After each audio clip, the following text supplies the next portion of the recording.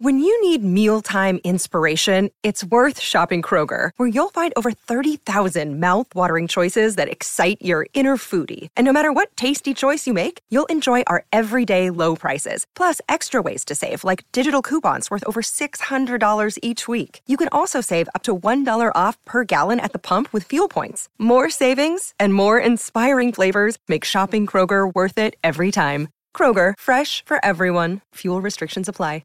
With threats to our nation waiting around every corner, adaptability is more important than ever. When conditions change without notice, quick strategic thinking is crucial. And with obstacles consistently impending, determination is essential in overcoming them. It's this willingness, decisiveness, and resilience that sets Marines apart. With our fighting spirit, we don't just fight battles, we win them. Marines are the constant our nation counts on to fight the unknown. And through adaptable problem solving, we do just that. Learn more at marines.com. I'm Alex Rodriguez. And I'm Jason Kelly.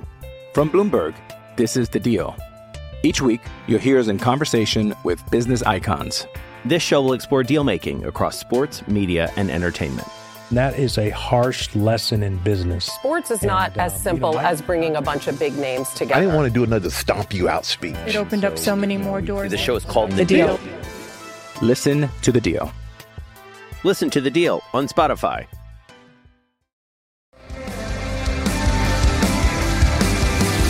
When your money's up in Tokyo, won't you shiver for someone you know?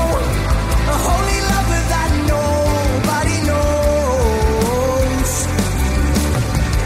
Fire shots and we can start a war. Wash a mayhem over Jupiter. A holy Yes, guys, I'm Sai. Welcome to Ace Podcast Nation. We're back for another exclusive interview, and I'm delighted that we are joined once again by the lads from Honey Motel.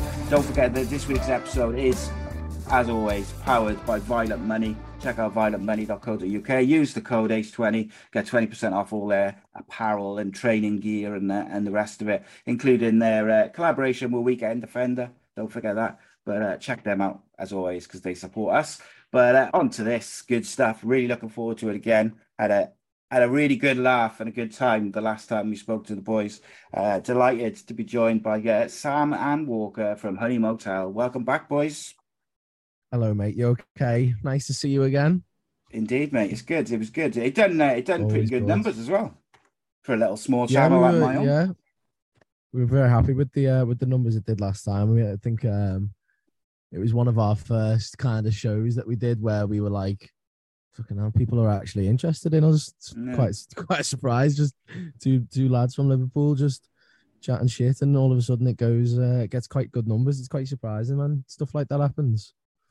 The thing with it is there's a couple of things which I know is with my podcast is one, people like seeing I know footballers, musicians, whatever it may be, but they like seeing the real person rather than the generic interviews and press, like just the automatic responses. Definitely. They like to see that's always more interesting. Yeah, of course it is. Learning about the actual people behind the screen. That's what I've always thought. Like from my point, like with musicians, I'm always interested in like learning about the musicians themselves and not just listening to the music. It kind of gives it another angle, I reckon.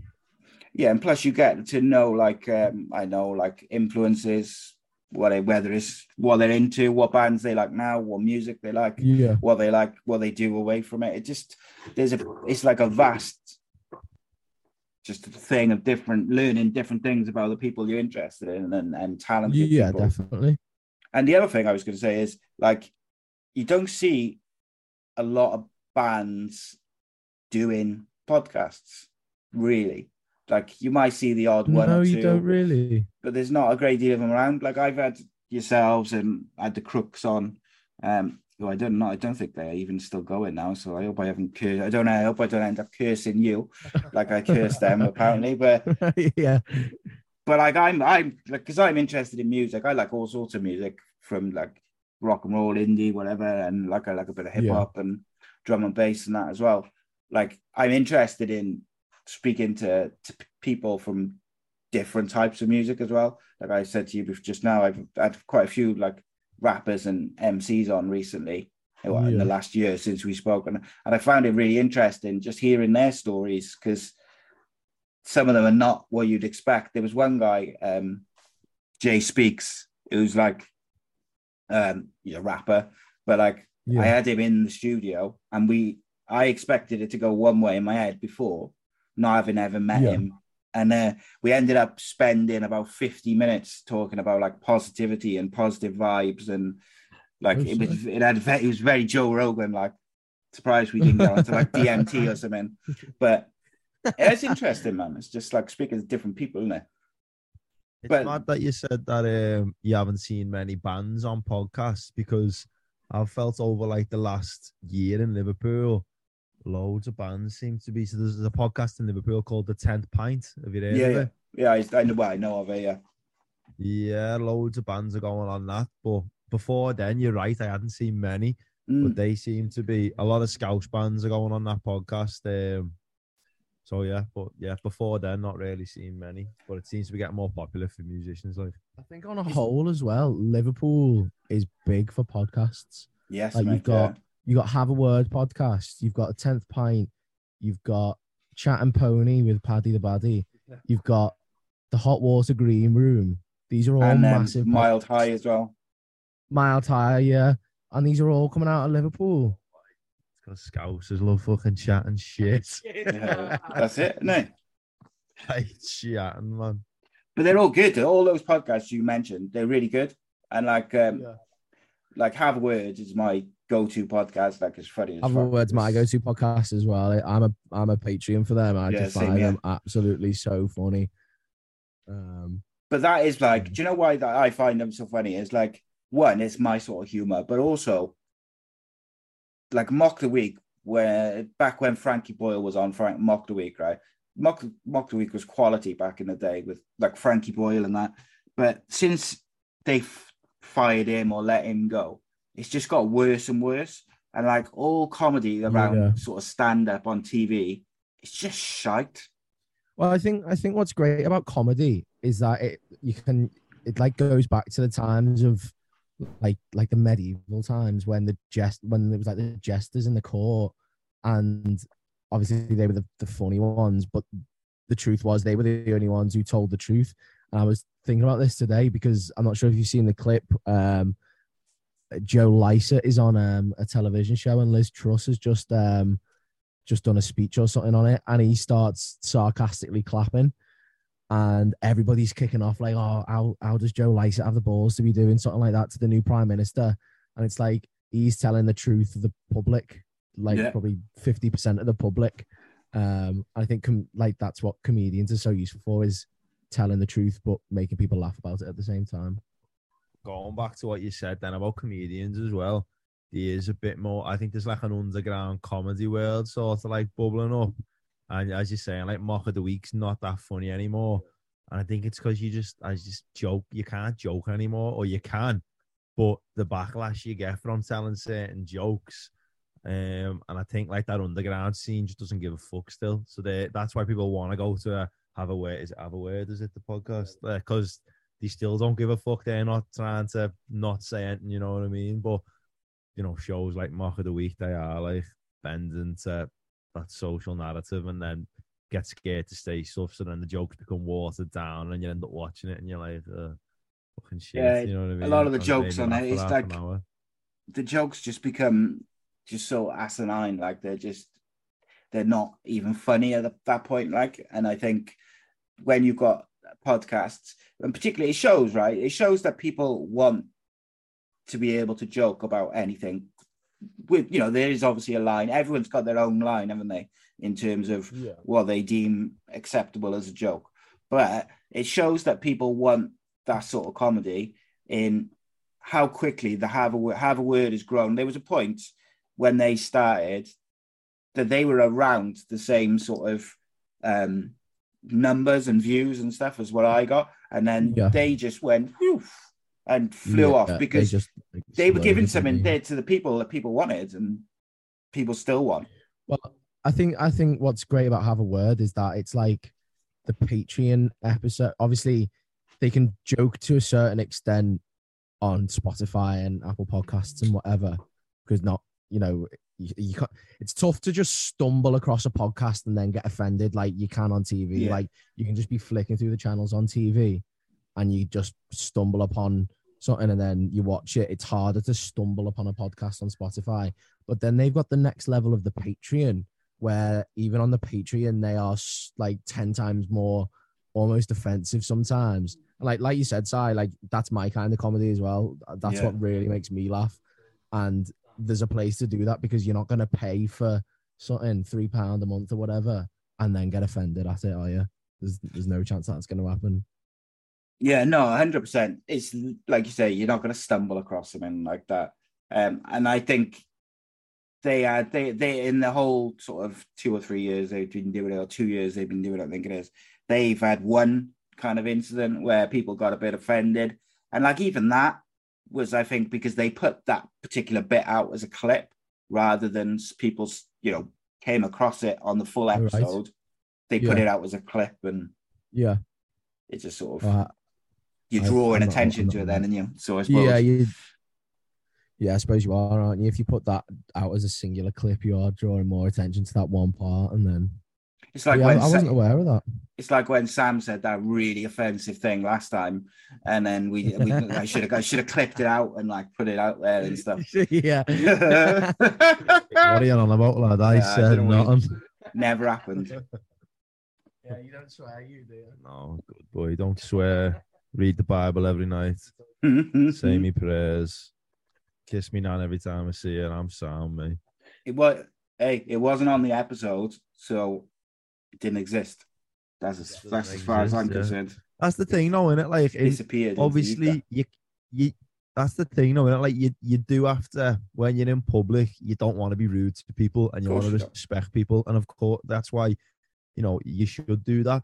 But there becomes a certain point when, like, you can't change who you are as long as who you are isn't a disgusting person. You know what I mean? Like, to the depths of disgusting, which we all know what them levels are. But people, you know what I mean? People take jokes out of context and comments out of context. People read into everything, and like, you know, you might say something and you're like, "Oh, you meant that by that," and you're like, "I never. It was just a passing comment." But go ahead. But I feel for comedians, I'm glad I'm writing music and not jokes, because I couldn't be arsed with the backlash of people with songs. No one knows what the fuck you mean in the lyrics, so you just say what you want and no one knows. But with jokes, couldn't be. Comedians put up with a lot, like. Yeah, it's difficult, and like there is nothing worse than seeing someone say something. Like I've seen it about like a handful of times over the last couple of years with like Joe Rogan and some other podcasters and comedians and stuff online. Is in the full episode they'll be talking about something and there'll be context to it, and they'll be explaining their point, and then someone will take out they'll clip like a sentence or a little bit out of it. And then they'll be like, "Oh, they need to be cancelled," all the normal shit. And it's like, yeah, they did say that bit that you've put out, but they also add like a massive bit of context to it before that. And I find it really, it frustrates me how disingenuous people are. And then people get offended over something which they will never watch. They've got no interest in watching or listening to. And it's like, it doesn't really matter then, does it? Because it's not affecting you. But the interest stems from the adrenaline rush of like cancelling someone and writing something on Twitter and commenting on how disgraceful it is how anybody can say something like that when, like you said, firstly they don't actually know the context of where that's coming from. Yeah, it's frustrating. Like, I was gonna say there's no room either. Sorry, I was gonna say there's no room to say sorry either. Yeah, like Joe Rogan did say some grim stuff. I remember the clips that come out. Of course he did. And, but he apologized. And, it's like in this common culture, there's no room for apology. You know what I mean? And genuine apology. He put a big video of genuinely apologizing to the people who he'd upset and asked for forgiveness. But, they're still on this, mad charge to take him down. But it showed, in the end, it passes and you're like, what was all that about? Or I remember his podcast, he was having a lot of scientists on, and he had to put COVID-19 warnings on every podcast because genuine people, involved in epidemiology and science were coming on giving opinions on the vaccine, and not every scientist agrees on everything. And the people who were listening weren't, intelligent enough to decide for themselves what information they want to take on. Well, they probably were. His actual listeners were. It's as you say, then people who join for 5 seconds get a clip and then take it off and put it on Twitter going, Joe Rogan spreading misinformation. And he's just one example of how, genuine listeners won't be fuming, and genuine listeners have the context, but you always get those nutcases who just take it out of context and do what they want with it.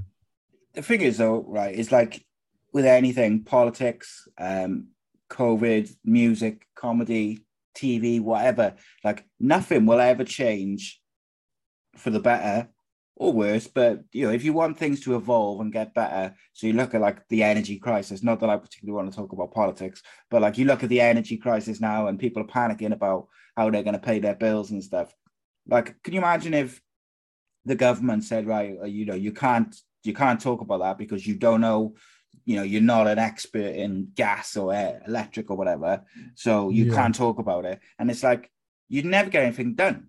If only certain only the experts which are picked by a certain select people can talk about stuff, nothing would ever evolve past. I do see your point, but also at the same time, I think sometimes it may be if there's anybody from America listening out there, sometimes I think free speech can be a bit dangerous because you've got people. This is taking it to one extreme, but like flat earthers, for example, they just don't deserve to talk about anything if they believe the earth is flat. And it's things like that, and people can spread misinformation so easily nowadays with the power of like social media. I remember watching. Do you remember watching that? It was called The Social Network. It was on Netflix, and when everybody watched it, and it was all about how easy misinformation can spread over social media. And it's a really interesting watch because misinformation is so amazing and like exciting. It spreads so much quicker than genuine information. Well, it's like when like the paper that won't be named or the other tabloids, like when they like say something which is untrue about someone, it's front page everywhere. When they apologize because they were talking absolute horseshit, it's like a little tiny box, on page 11 or something, so no one ever sees the apology. And it's like when something spreads, because like you say, it's exciting, it's like the anti narrative, if you like, it's going to spread like wildfire with the internet now. But then I think I agree with you, Si. Walker was saying that people like flat earthers shouldn't be allowed to give their opinion. Like, their opinion is unintelligent, but I don't believe the way to change someone's opinion is to shut them up and not allowed to speak. I think they dig in more. I think, yeah, exactly. The best free speech should, no matter how horrible it is, you're gonna say, let them say it, and then bring them over to your side with better speech. If you're gonna try and get anyone on board with an idea, you're never gonna do it by putting them in a box and locking the door and go, you never say that again. You're best bringing them on board and being like, listen, how you're thinking about whatever it is, flat earth, let me show you that it's not flat. Let me, you need an intelligent person who understands, science or, geography or whatever. But yeah, I don't believe ever boxing anyone up is the way to do it. Same way, like, there's a guy, ever heard of a guy called Daryl Davis? Hey, it's Kaylee Cuoco for Priceline. Ready to go to your happy place for a happy price? Well, why didn't you say so? Just download the Priceline app right now and save up to 60% on hotels. So whether it's Cousin Kevin's Kazoo Concert in Kansas City, go Kevin, or Becky's Bachelorette Bash in Bermuda, you never have to miss a trip ever again. So download the Priceline app today. Your savings are waiting. Go to your happy place for a happy price. Go to your happy price, Priceline. No, it's this American blues musician, and he's a black guy, and he's converted over 200 KKK members to leave the Klan. And like when I first heard him about him, like my head was bast. I was like a black guy who's talking to KKK members and converting them. But his whole philosophy is these people aren't going to go away if we just box them up. You know what I mean? And that's one of the most heinous groups ever, the KKK. You know, it's disgusting what they're about. But he brings them back to reality by speaking to them. And people have the opinion, there's no point wasting your time on people like that. And there's loads of things which people can believe which are horrible. But I think, it's our duty as humans to try and bring them back on board, because at the end of the day, we've all got to live together. We've all got to be, in this country together or in this world together. And you can't just lock someone in a cage for an idea and throw away the key. You've got to show them the light, show them the right idea or what you believe to be the right idea, and hope that they buy into it. So what's your opinion on prison then, and jail? Because that's kind of it's slightly different, but it's slightly the same idea. How somebody does something wrong and you lock them away. Yeah, but that's physical action. That's not free speech. Kind of interesting.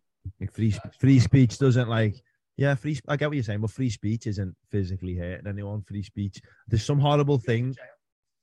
Oh yeah, and as I say, I think racism is in that box where you shouldn't be allowed to say racist terms, but there's that, who is the great controller who decides what you can and can't say.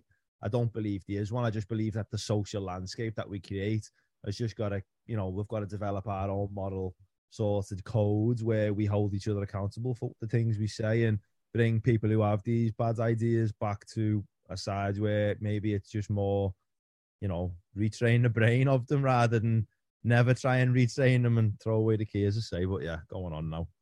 No, it's I didn't even know how we got onto this, but it's interesting. It's quite interesting. You said how you didn't want to talk about politics, but we're talking about free speech, and I think that's worse than politics. It's interesting though, isn't it? Like, to a certain degree. But do you know why? Like, it's interesting for us, right? Because we could sit here and we could talk about it for like an hour now, and it would be interesting. We'd have some interesting points and whatever, and we probably just have a conversation about it. But there's the reason why I tend to steer away from stuff like that is because there's a certain group of people or types of people, I don't know what it is, but like they just, if you don't agree with them, they like just shout you down and that, and just like, you're this, you're that, and it's just, I just can't be bothered with it. Like, you should be allowed to talk about it. Once people have made their mind up, like you said before about apologies, once they've made their mind up, they're not changing their mind. 100%. And to me, especially for like, I'm like, I'm nearly 41 now, right? But like, if social media and stuff like that had been around when I was, say, 16 to 28, like, there's no way I'd have a podcast, because especially when I'm like sort of 16 to 22, say, like, I would say all sorts of stupid shit and do all sorts of stupid shit. And like, and I probably would have put it on social media because I thought it was funny or whatever. And like, I don't know. It's like, I don't know. I just think, I don't know what to say now, but like, I would have got cancelled or I would have got in trouble. Well, you see that with like some people nowadays. Like, I remember when there was a guy called Jack Maynard, and he went on I'm a Celebrity, Get Me Out of Here, and it came up like 15 years ago. He posted on Twitter like some I think it was homophobic or something. And it's like, it was that one, it's like that one generation. Because I think like for example, my little brother's 13, and he now, because of the society we live in, he has the knowledge not to post anything like that, because it can come and bite him in the butt in 5-10 years time. But I think 10 years ago we didn't have that knowledge that it would come and bite us in the butt, so people were posting random possibly offensive stuff and then forgetting about it, and then 10 years later it's coming back and biting them in the butt, and it's scary at times.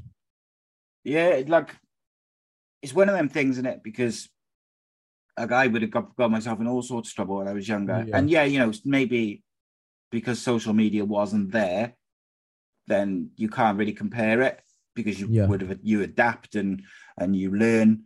But like my point being is that when you're young, you make mistakes, you do stupid stuff, and you learn from them. Most people do, and then the people who don't learn are the ones who do end up, in trouble and going down a certain path. But like you generally learn from your mistakes. If you can't say sorry and you can't genuinely apologize when you make those mistakes, or it doesn't matter that you apologize, I think that's a problem.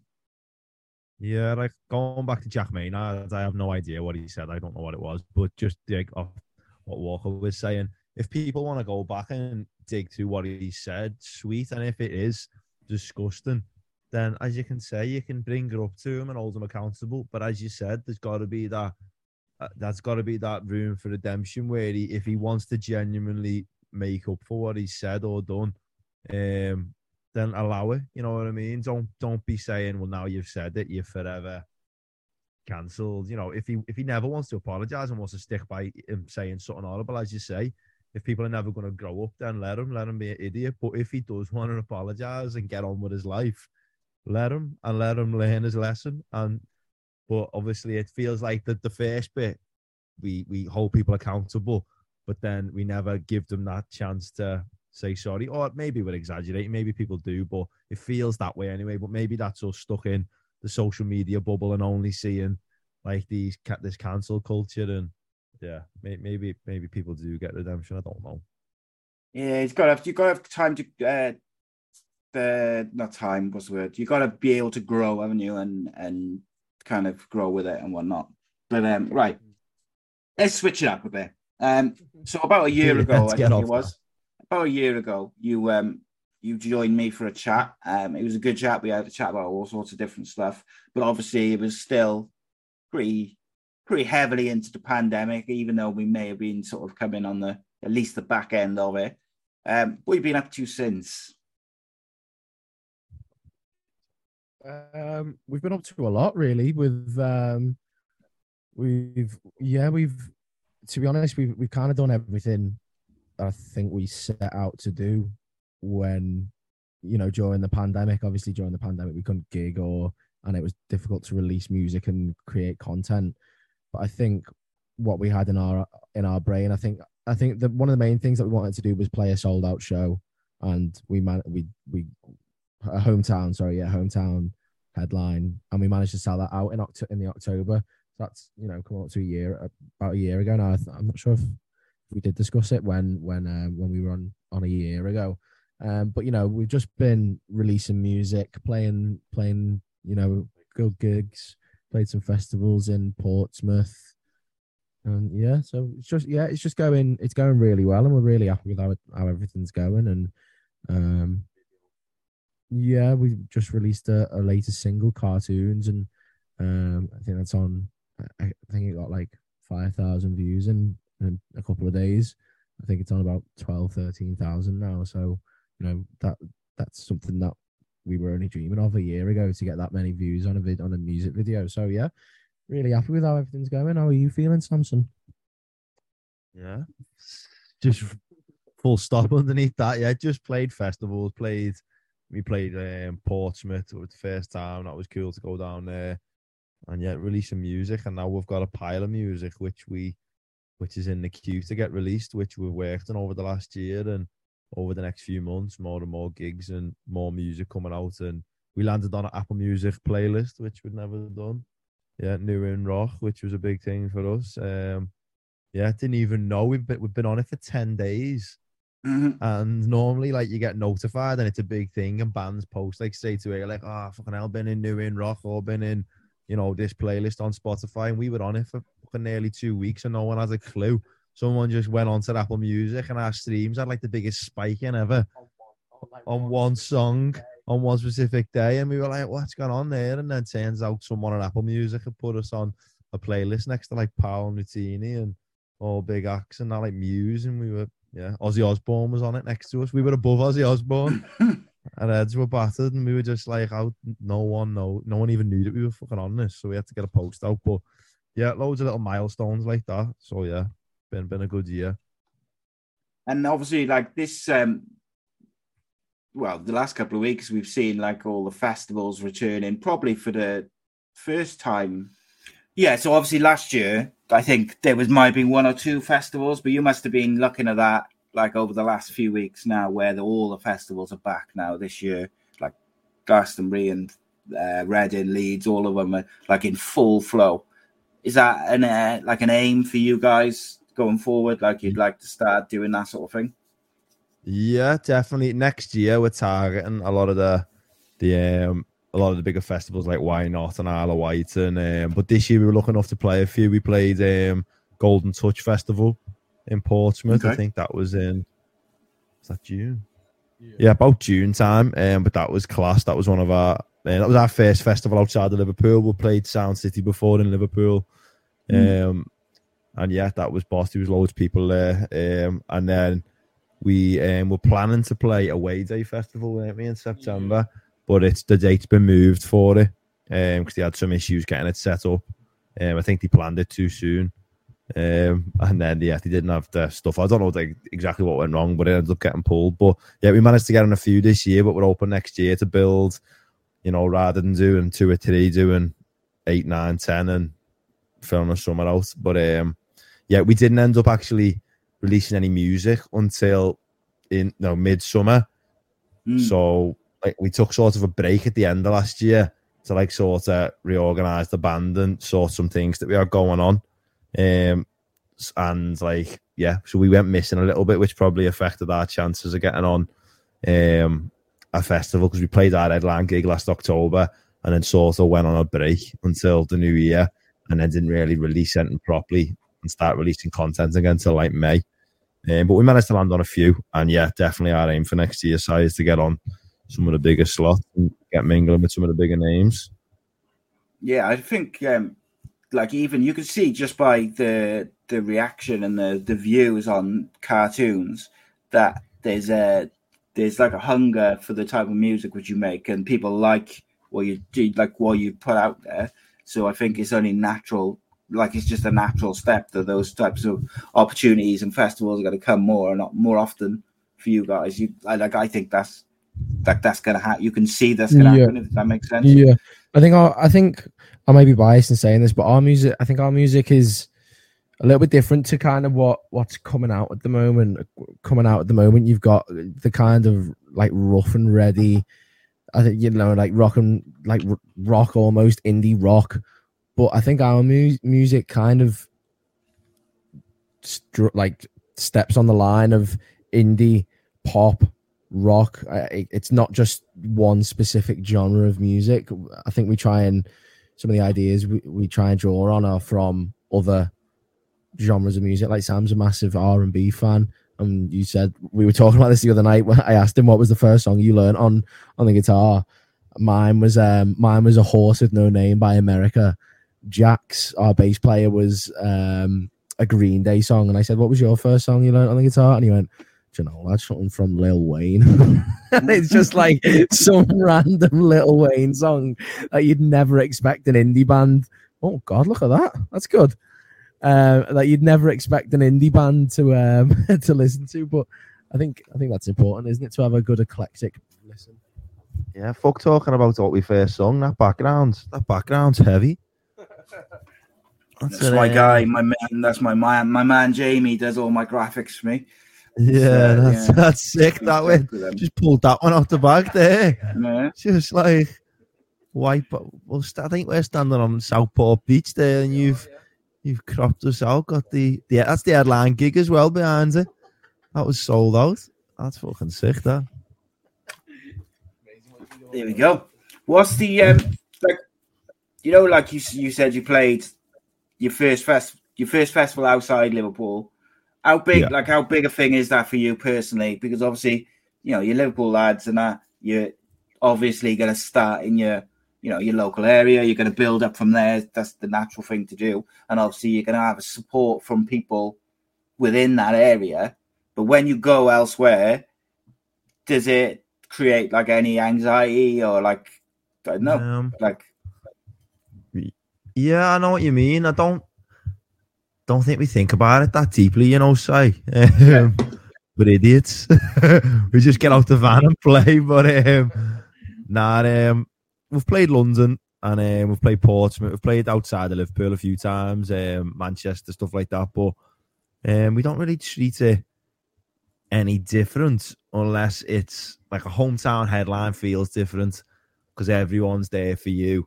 And I think there's more anxiety around that. There's more anxiety around the hometown shows, actually, yeah. There's less anxiety when you travel because in your hometown, you've got obviously, the local fans who've been with you for years, but you've also got your mum and your dad and your mates, and they're all judging you, and they all call you shit when you get off stage because you're just one of the lads. And, like, that's more nerve-wracking getting on a stage and seeing your mate at 20 years or 18 years, because, like, you've known him for so long. But going to, like, Portsmouth, you get up on a stage and we don't know anyone in Portsmouth but people who've come to listen to the music. So there's no personal connection. It's just like, they're here to hear this song. We're going to play it. And, yeah, you have, like, so, yeah, hometown shows, I worry more because I see faces I know. And I don't like seeing faces I know. Yeah, I can see that. For sure. The only worry I had was I'm so used to saying Liverpool while I'm on stage. Like, what's happening in Liverpool? I was worried that I was going to go down to Portsmouth and go, what's happening in Liverpool? How are we? And make myself look like a right cock. But yeah, the problem is if you'd played Manchester and said Liverpool or something like that, you might have got like a bottle from that would probably be worse. Yeah, Jack was saying, who was it? Was it Blink 182? No. Oh, My Chemical Romance it was, and they played in Warrington, and they kept saying Manchester. Oh. So apparently that went down like a lead balloon. So just keeping that in the back of my mind is going to be important when we start playing more and more outside of Liverpool. But yeah, it's definitely a milestone. And I think we were surprised at the amount of people that knew our music. I think we weren't. One of the reasons I don't think we're anxious is because we've played those gigs in the past where no one's really listening to your music. You're kind of just playing in a bar in the back and getting paid 20 quid and a few beers. We're so used to that. So if we go down to Portsmouth and no one's listening to it, we've done that before. But I think we were actually surprised at the amount of people who kind of stayed behind at the end and said, "Hiya, oh my god, I love your music." And people that were. It was a shock seeing people sing along to some of our music in Portsmouth, which is probably one of the furthest places away you can get from Liverpool, apart from like Cornwall and stuff, maybe John O'Groats. But yeah, I think we were pleasantly surprised at the reaction. It was a great gig as well down in Portsmouth. It was one of those festivals where it's like one big room, and then one little room, and we were on quite early in the afternoon. And we were on in the little room, and there was only, I think, like 150, 200 people there at the time. And in the big room, because obviously it's a lot bigger, it looked a lot emptier. But when they all came into the little room, it was sweaty as fuck, wasn't it? And the stage was quite small, and that's kind of the vibe that we've come from, is those smaller, sweaty gigs. You know, we haven't come from coming straight off the O2 Academy stages. We've come from the clubs and the small venues. So it was similar to being back at home, really. So yeah, it was good. Yeah, it's got to be surreal, like going outside of your city, especially going as far as Portsmouth, and then people know your music and that. There's got to be like a bit of surrealness to it. But then I suppose with the internet these days, like, it is what it is, isn't it? Yeah, it's not like the old days. I was gonna say when we were down there, I forget her name now because I did ask for it, just because I was like made up. She was singing our music, but there was some woman, and she wasn't a young woman, she was middle-aged woman, but she sang every song, and I have no idea who she was. I have no idea. Forgot her name completely. Yeah, normally you can spot the ones that come to all the gigs. Yeah, you've got those faces that always appear, but to see someone in Portsmouth, yeah, she sang every word, and I was like, just on stage, like, shit, she's fucking singing every word. Well, there you are. And you can hear it as well. Lady from Portsmouth, drop it in the comments. See it, if she knows all your music, chances are she might watch this when you were like retweeted or something. So, lady from Portsmouth, drop a comment in the below. Whoever you are, yeah. What I just dropped that. Right. What about in terms of like the last year since we last spoke? Like, what's been the hardest part? You said you had to do a bit of restructuring and take a bit of a break. Like, was that a difficult period, or was that just nice to have a break? Or yeah, it wasn't. We didn't choose to take a break. We just some things went on with like management and that, and we decided to let go our own way again. And drop management. We've been lucky enough since then to pick up different management and who were won't name names and that because don't want to drop anyone in of the old in it or anyone of the new. But it's been refreshing getting actual good guidance and someone directing us. But yeah, it was just we had problems with management, basically like people above us who it was becoming a bit toxic and a bit we didn't really know what was going on with our own band really. And we just decided to take back control and kick everyone away who wasn't playing an instrument, basically. If you weren't playing an instrument, get the fuck away, you know what I mean? And, we took a few months off socials and that because we ended up doing things we didn't want to do and stuff like that, and basically just made it about 4 lads in a room again, and then built up again and got new people on boards above us to help us out with socials and content and just basically managing us properly. So we had to restructure from that department, and it was stressful, but we got through it because the other option is to not get through it and pack in, which isn't an option. So we had to, but stressful nonetheless, but still alive. I had a similar thing a while back now, like where how can I say this? Because I don't want to, like, same as you, I don't want to name drop and drop people in it, but like basically I had some people come in and help, but they kind of went and started doing things which was like taking things away from me, and like I was like, whoa, now like I've built this and I'm not really comfortable with you just telling me that you're going to do this and that. And it was all a bit, but it was what I can say is it's very, very stressful. And the best thing I did was say, right, no, this is it's mine and the people who are on my team, and that's it. I can't be having. It's difficult, isn't it? Because you've got to get. There's nothing wrong with having a team behind you as long as it's the right people, man. And the right people criticize you and give constructive criticism and help you build what you're doing. But the wrong people, man, like people who we were working with in the past, they were just doing shit that we didn't even know what they were doing. Like they were like releasing music and we didn't know what was going on with PR and shit behind the scenes, and we weren't allowed to ask questions, and it was just like, this is not healthy, man. It was, as I say, it wasn't about money. Then we're not making enough money for it to be about money. You know what I mean?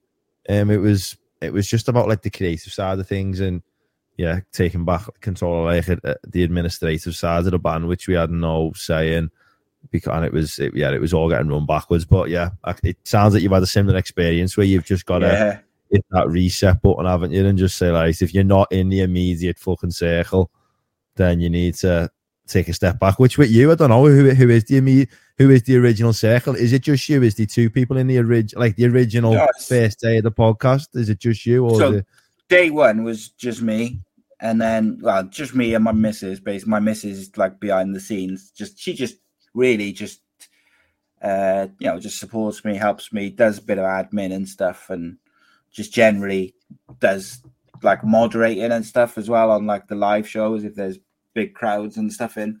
And then it's kind of just grown. Like I got a few guys who are friends, like Rodri and Andy Campbell, he's left now because he's manager of Middlesbrough women's football team, doing very well. But he was a big part of it.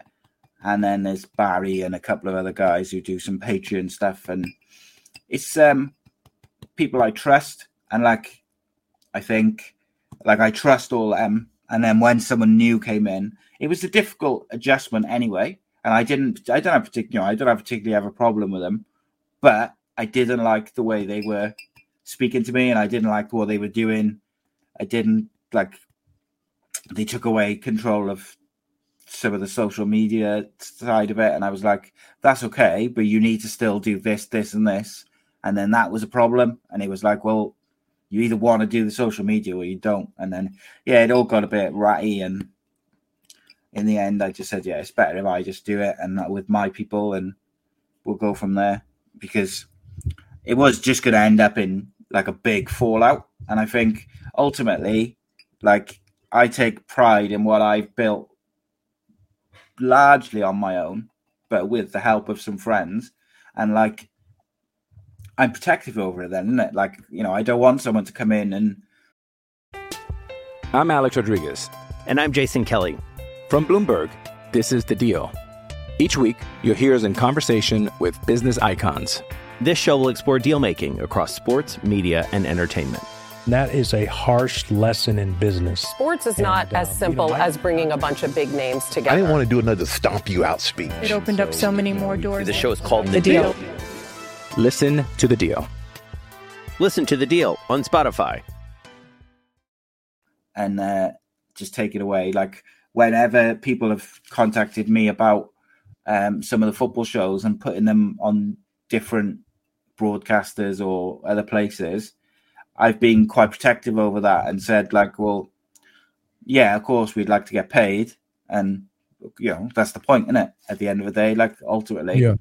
But I also don't want you to take control of it and just turn into something it's not. And yeah, it's a rocky thing, because so with your band, like, you care, you built it, you make the music, you care about it, and if you feel like you're losing a bit of control of it, I don't know. It's a rocky waters, I suppose, and it's stressful. Well, the thing is, it's like we've been doing this for 5-6 years now, so we can't. You know, obviously we're not major music superstars or anything, but we kind of know the rubric of what we need to do in order to become successful. And then all of a sudden, people are coming in and saying we need to do the opposite of what we've already been told by other people, and this, that, and the other, and you kind of like, hold on, you're meant to be coming in and helping us. You're actually kind of hindering us at times, it seems. In the past, yeah, not at the moment. We're very lucky where we are at the moment. We've got a good team back behind us. But yeah, it's just like people are meant to be here to help us, and you're not. So yeah, like Sam said, we had to take back control. So we stripped it back to how it used to be, just us four, and then started again.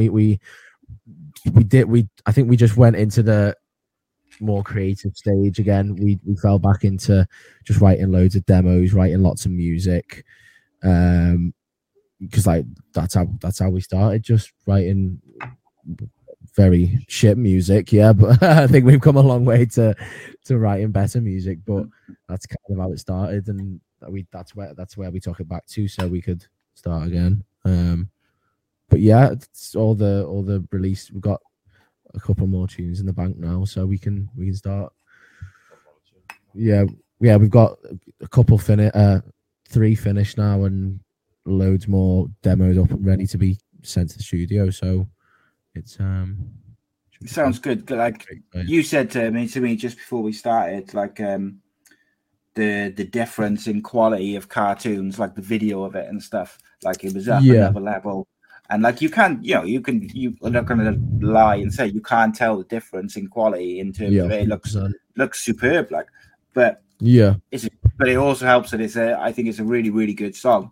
And I think the fact that you were able to, you put that out with that quality of a video, I think definitely helps, doesn't it, to grow, because you can put clips on TikTok and all the rest of it, and Instagram and things, and kind of spread the word of it in various ways these days, can't you?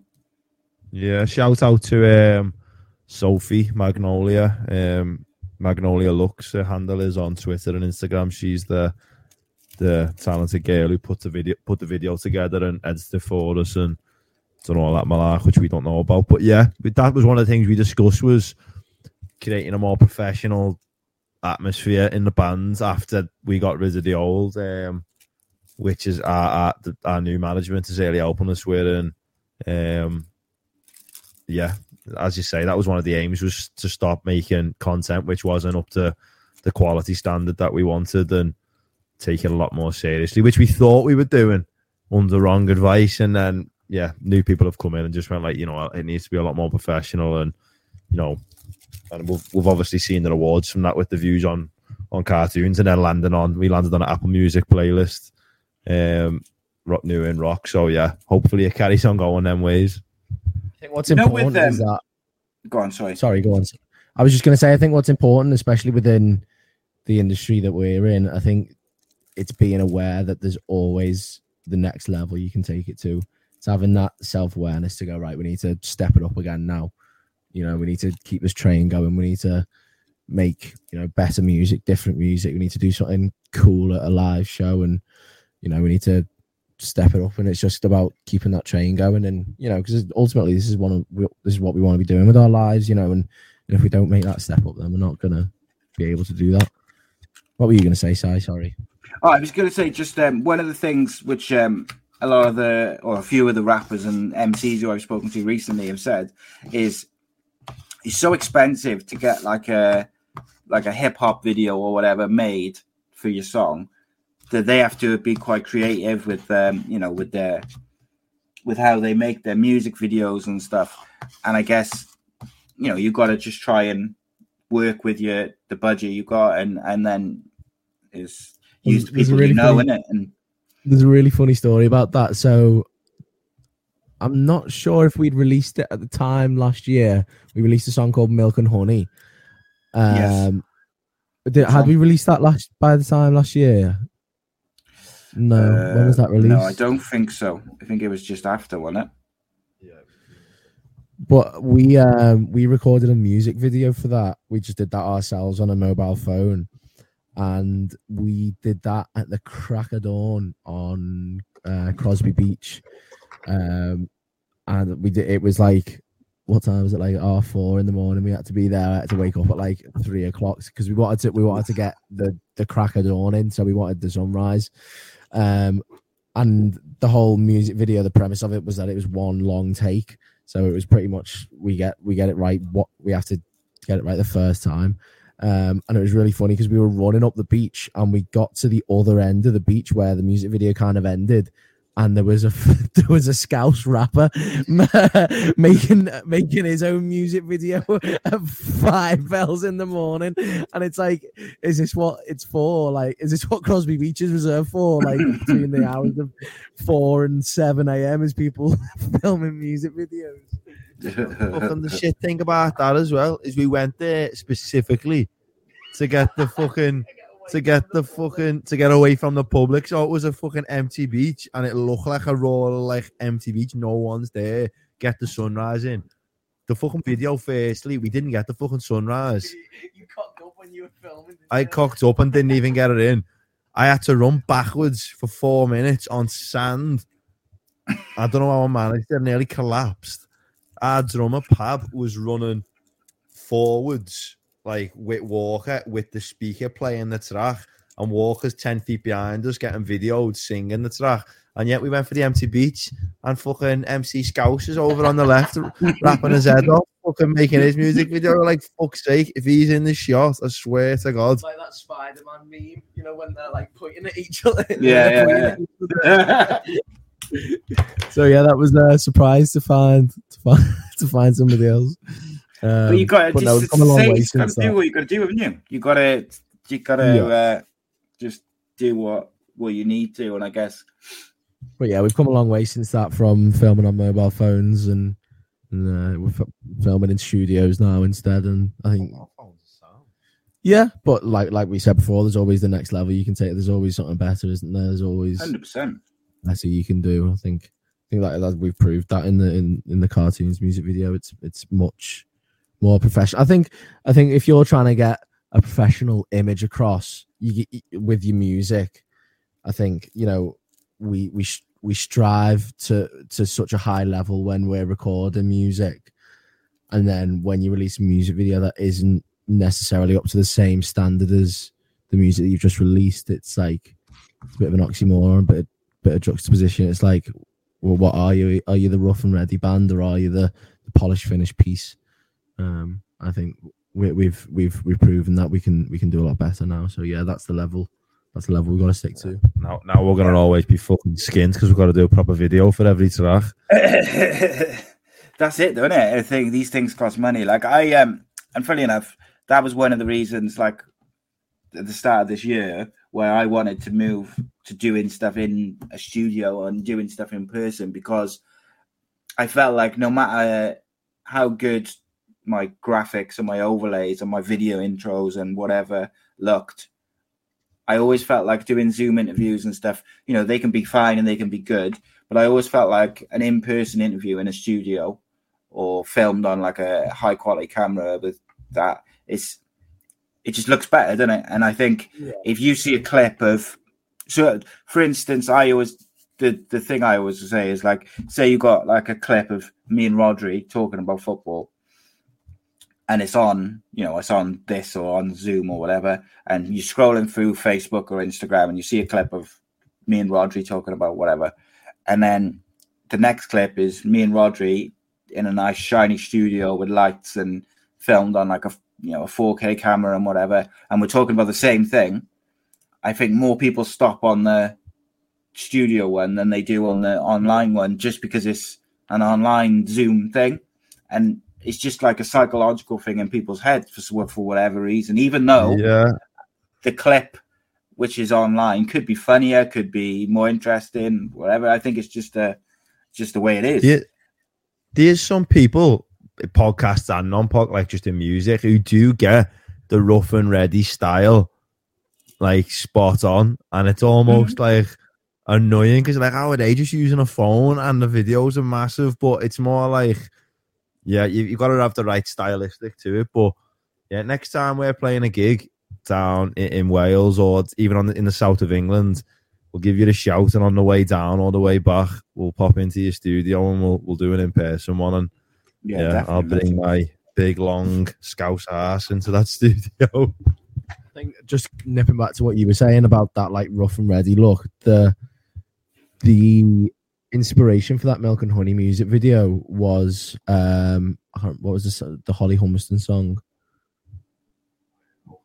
Overkill, and the music video is like quite similar. It's filmed in one shot, filmed on a mobile phone. I think Holly Humberston really got that point across, like the homemade bedroom. I think ours was slightly off key from what we set out to achieve. It's a great music video. Check it out. It's called Overkill by Holly. Well, I'll have a look at that.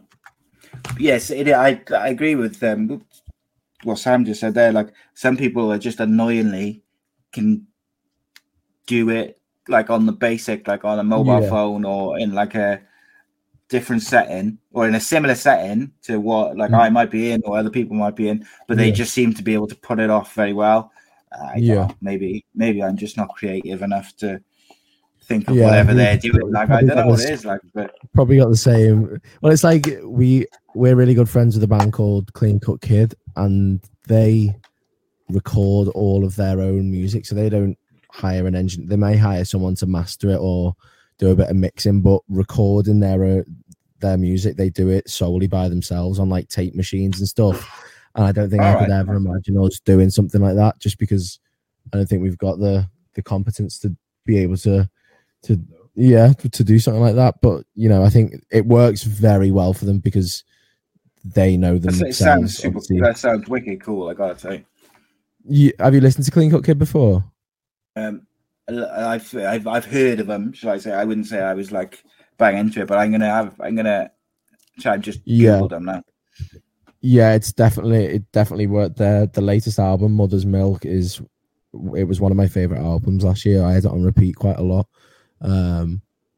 But that style of recording their own music and using, I think they use a tape machine. They record everything onto tape, and it just gives it that authentic sound. I don't think we'd ever be able to manage it. Yeah, vintage almost. And that's what they're about live. Is like, I remember talking to Mike from Clean Cut Kid once, and he said he uses this dead old like bedroom amp.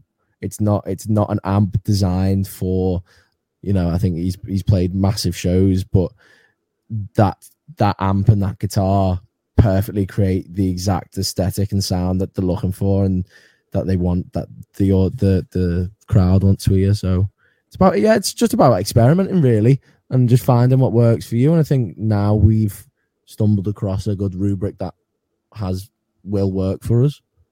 Yeah, basically, if you're shitter, spend more money on a professional one, and if you're naturally amazing, just rough it. Just fucking save your dough and rough it. So yeah, if you're naturally talented, just make it what you want. So as we kind of look towards wrapping up, like what's the plan for the next end of this year? I suppose next few months, isn't it? September already. Yeah. So the plan for us is we're playing show-wise. We're playing Liverpool and Manchester at the moment, and I think we're playing the Away Day Festival when it's reorganised. That's in Sheffield. So we've got 3 dates which we can talk about at the moment that are actually on socials. Yeah, but there's plenty more gigs coming up, especially outside of Liverpool. We're looking to get further down south again in the autumn. We were down there this summer, so hopefully getting towards London.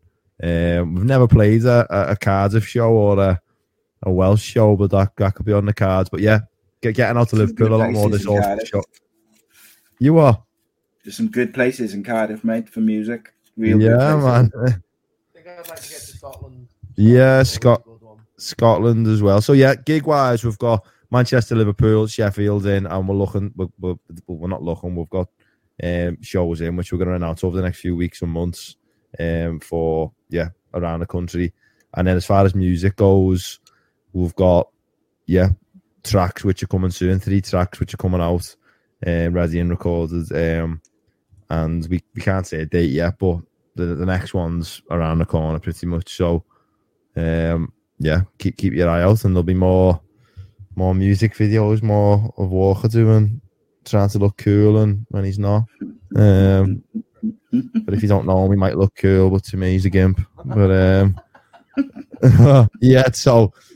if you're into our music, there's definitely tracks coming out this autumn. And if you don't live in Liverpool, Manny, Sheffield, don't worry, because we're announcing more shows. That's the way. Good stuff. I'll put links to those gigs, and I'll put links obviously to cartoons and your socials and that in the description. A couple of random questions then. If so someone asked me this yesterday, if you could have lunch or a night out with 3 people from the music industry, alive or dead, who would they be and why? 3. One of them, it'll have to be John Lennon. Will have to be one of them. I'm not sure if you'd agree on that. Well, you say yours then. I think John Lennon definitely. You'd want someone crazy, so you'd probably go for who's a crazy, someone into their party, and Freddie Mercury or what's his face out of the Who, Keith Moon, someone mad. I don't know why I just had Paul Gascoigne coming to me. I don't know, he's not a musician, but just someone crazy like Paul Gascoigne. And then one of my all-time favorite is Alex Turner from the Arctic Monkeys, so I can't leave him out. And I think Keith Moon, Alex Turner, and who was the other one? Who was the first one? Who was the fucking first one? Pardon? John Lennon. John Lennon, yeah. How could I forget John Lennon? Fucking hell, I think that would be a cool night out, yeah? Yeah, man. Walker sounds a lot more cooler than mine. I think I'd go for Susan Boyle. Pavarotti, the Italian opera singer. And no, lad, that's Andrea Bocelli. Andrea Bocelli's amazing. Susan Boyle, Pavarotti, and Ozzy Osbourne would be the fucking maddest night out, and I reckon we'd go to a casino, and I'd just sit there looking at the 3 of them, just like I have assembled the maddest Avenger team ever. Subo and Subo. Yeah, that would be. Imagine if us four came across you four on a night out. Me, John Lennon, Freddie Mercury, and Paul Gascoigne, or whatever it was. I think Susan Boyle and Paul Gascoigne would get on well, though. Who would yours be, Si? For music, oh God. That's what I was before I'll say mine now. But do you know what? Alex Turner, mate. I watched him. Was it Glastonbury they did the other day? Well, anyway, I watched the TV. Yeah. He was on the TV on the festival. I cannot believe how good live they are. It really blows my mind how good they are live. Yeah. It just sounds like they've just plugged in a CD. It's it does. Superb. I think. Yeah. From my point of view as well, he's just fucking cool, man. Sam will probably disagree with me because he'll probably call him a gimp for wearing leather trousers or something. But I just fucking think he's so cool, and he was the reason I got into music. Alex Turner, I listened to that first album from the Arctic Monkeys and just went, I fucking want to learn all of that on the guitar. It took me about a year to learn all of it, but then I just don't think I could turn down an opportunity to have dinner with Alex Turner. I think that would be amazing. So all right. What are your other two sides on? My three, I'd go for I'd probably go for some mad ones, isn't it? I'd have Keith from The Prodigy. Is it Keith Flint? And then I'd go with Bez. We were talking about Bez last night. We were literally talking about Bez from the Happy Mondays last night. I want him in his peak though, when he was mid-20s off his box. And then my third one, I think I'd go for Jim Morrison from The Doors. I think that'd be a party and a half. It would, yeah. Couldn't imagine those three groups on work nights out. Bumping into each other at a bar, just being like, what the fuck's going on here? And that's right, survive a night out. It is Ryan here, and I have a question for you. What do you do when you win? Are you a fist pumper, a woohooer, a hand clapper, a high fiver? I kind of like the high five, but if you want to hone in on those winning moves, check out Chumba Casino. At ChumbaCasino.com, choose from hundreds of social casino-style games for your chance to redeem serious cash prizes. There are new game releases weekly, plus free daily bonuses, so don't wait. Start having the most fun ever at ChumbaCasino.com. No purchase necessary. VGW. Void where prohibited by law. See terms and conditions. 18+. With them three, either line, but Is Pavarotti dead, Posh? Oh, he's dead? Oh, I didn't ask if he was alive. Oh yeah, sorry. If he was... No, I thought, well, you're not ending if you're dead, are you? But no, he was Italian. I think he might have been a posh Italian. I don't understand the Italian accent, so he could have been posh. I don't know. He could have been rough and ready for all I know. Yeah, but no, Pavarotti, just because he is absolutely epic voice, man. And he's legendary. Susan Boyle for the culture. Sue Boyle just for the pop culture, man.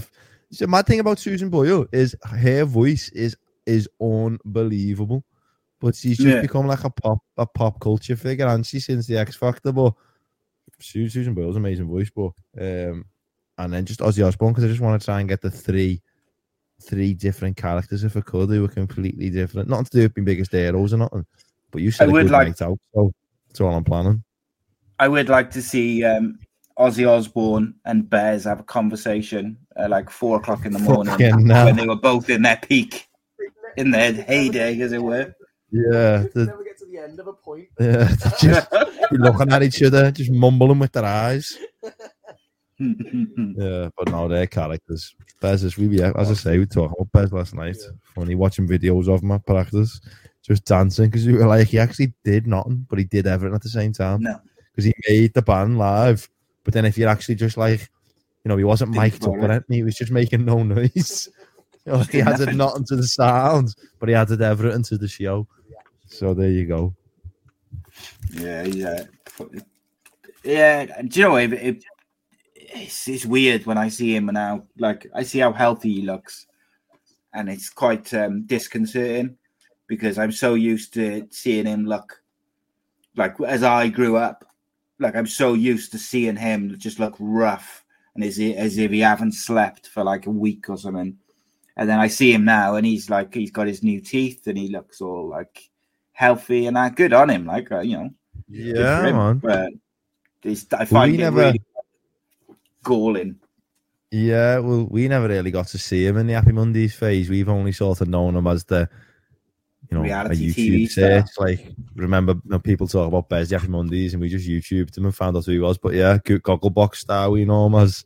But yeah, it goes to show you can stop doing negative things in your life if you're addicted to drugs or something. Not necessarily the end of the world for everyone. No, man, you can change what you're doing. Yeah, 100%. It's not easy, but can be done. Nevertheless, I'm going to check out Clean Cut Kid now. They look I'd do it, lad. They're heavy. I feel like Walker made that. We're mates with them all. We're mates with Ross, the drummer. I see.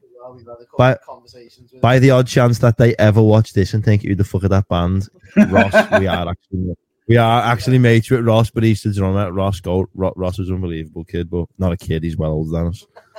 But yeah, he's 30. So, but yeah, check them out. They're heavy.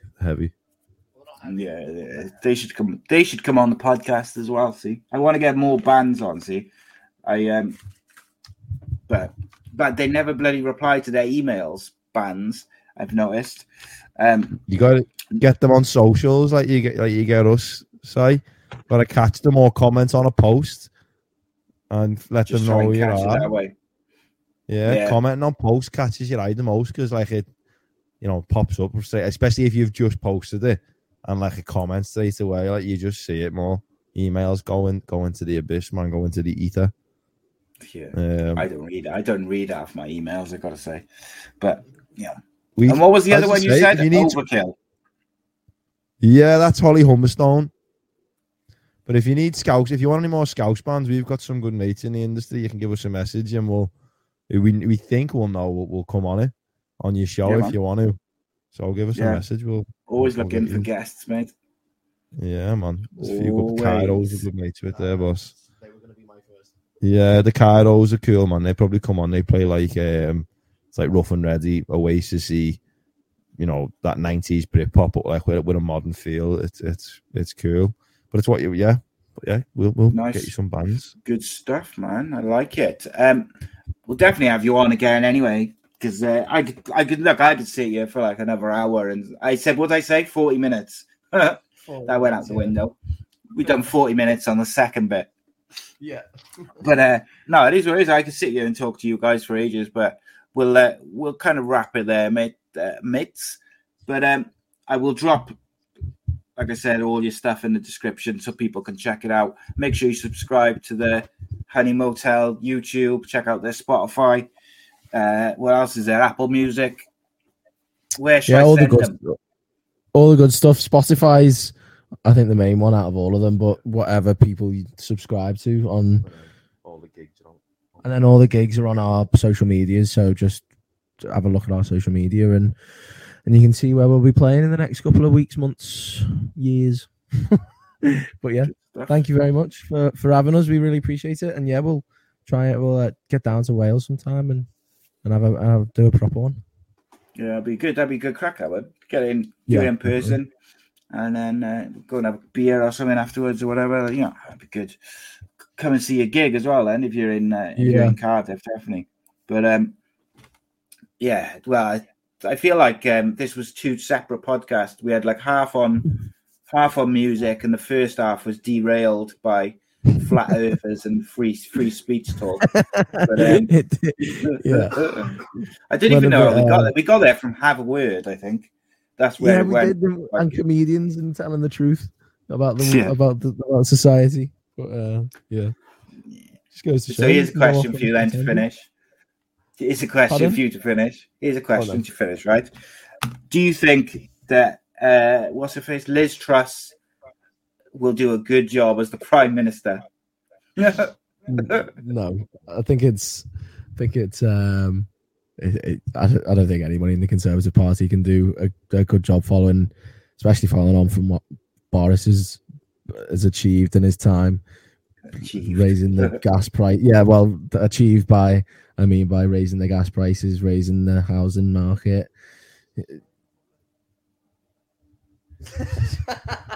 she's not even been voted in. She's celebrating as if she's like won the fucking WWE or something. She was fucking just selected by her own party. Like no one wants her in. You know what I mean? Don't wish bad on no one. But there's a Scouse musician called Jamie Webster. Yeah. And he sings a chant at every gig, and Paddy the Baddy started it as well. And it goes, fuck the Tories, fuck the.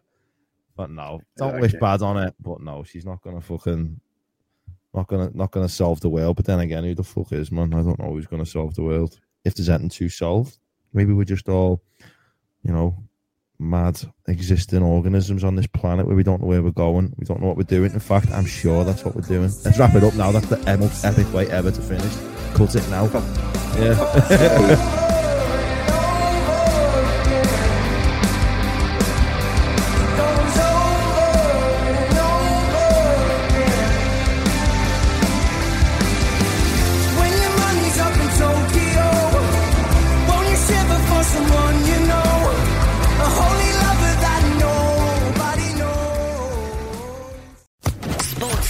Podcast Network.